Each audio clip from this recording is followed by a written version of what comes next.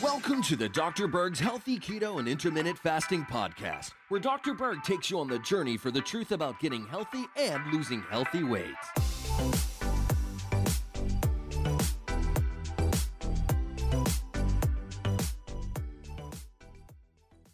I want to talk about how to balance your hormones or manipulate your hormones in a positive way. So the first question is, what is a hormone? Hormones are communication particles that travel through the body from one place to another. They originate from a gland that makes them, and then they travel through the bloodstream, and then they get received by a receptor. So right now, I'm talking to you, and hopefully you're listening to me through your receptors, through the ears. You can see me through the receptors of your eyeballs, but without me seeing you in person, I don't really know if these words are connecting to you. And in the body, when the communication is received, there's another signal sent back as a feedback loop. It's like a little circuit type thing, like a thermostat in your house. As soon as it hits a certain temperature, maybe the heater turns off. In the body, as soon as a certain blood pressure is achieved, certain hormones will turn off. Maybe the hormone regulating sodium and fluid. As soon as a certain blood sugar is achieved, like 80, certain hormones are then turned off. So if there's no feedback mechanism with hormones, then the hormone starts going higher and higher and higher and higher.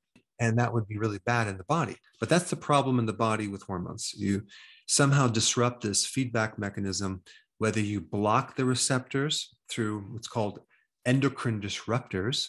That would be like the pesticides, insecticides, herbicides, fungicides that can block the receptors. And now there's no mechanism for your hormones to turn off. They start going higher and higher and higher. And just as a side note, all those things I just mentioned, the pesticides, insecticides, herbicides, fungicides, actually mimic estrogen in the body. So an endocrine disruptor is really an estrogen disruptor. And then you have another situation that doesn't necessarily block a receptor, but it can actually cause the receptor not to work anymore, or the receptor starts resisting the hormone. That's called hormone resistance. And that happens in quite a few hormones, including estrogen and even cortisol, where you have this high level of chronic output of estrogen, for example, and then the cells start blocking that. And now that hormone doesn't work anymore. So let me just give you like a very rare example. And this really probably never happens in life. Let's say you start eating a lot of carbohydrates, right, for many, many years. And you're eating all these carbohydrates and you're raising insulin.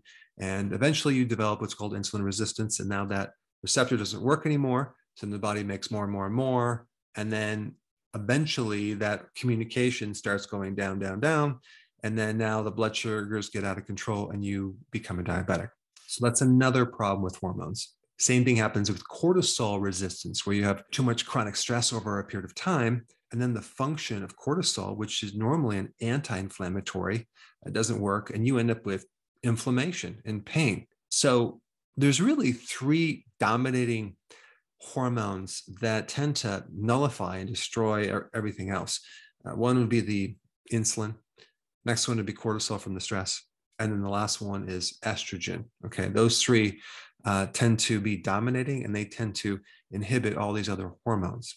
So let me just kind of go through the hormones and talk about what you can eat to provide more balance with individual specific hormones. All right, let's start with the thyroid.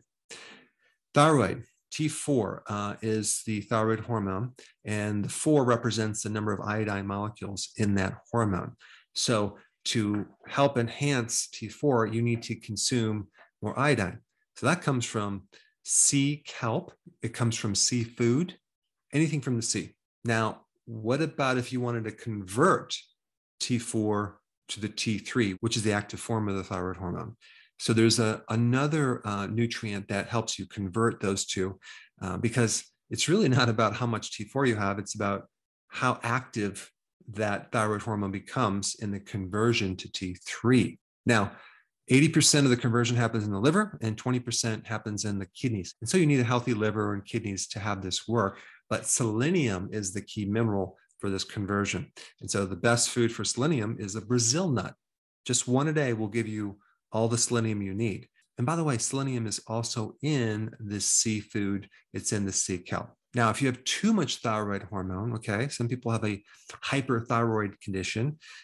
One way to inhibit that would be to consume cruciferous vegetables, because there's a certain compound in cruciferous vegetables that can inhibit iodine. All right, next hormone is cortisol. And of course, lowering stress will help you with cortisol.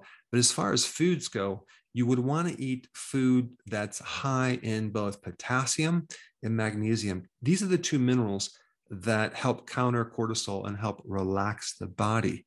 And so more salad, more leafy greens would be what you want to do.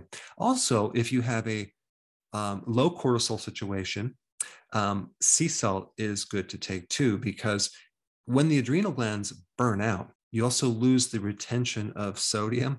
And so if you're not consuming enough sea salt, that can weaken the adrenals. All right, next hormone is growth hormone. This is the anti-aging hormone. This is the hormone that helps you preserve your muscles and other proteins. To stimulate this hormone, you need to make sure that you keep your stress low. You want to make sure that you keep your protein intake at a moderate amount, not too much, not too low. And so the amino acid that helps increase growth hormone is arginine. And arginine is in a lot of different proteins because arginine is an amino acid. And so you want to consume protein that's not missing arginine, okay? So that has a complete profile of amino acids. And so eggs are really good. Nuts have arginine. Any animal meats have arginine. Seafood has arginine. All these will help with growth hormone. Other ways to increase growth hormone would be high intensity exercise of a short duration, as in high intensity interval training. Also, sleep enhances growth hormone. So you need that recovery after the exercise. And of course, if you want to shut down carbohydrate, keep your blood sugars very, very high, as in being a diabetic. All right, next one is testosterone. That is increased with zinc.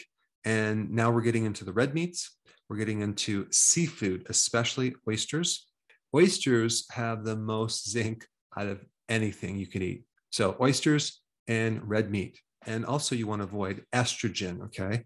So you probably want to avoid dairy and anything else that's estrogenic, like fermented soy. And don't go on a low-fat diet. You want to provide enough fat for the body because testosterone is a steroid hormone that is built from cholesterol.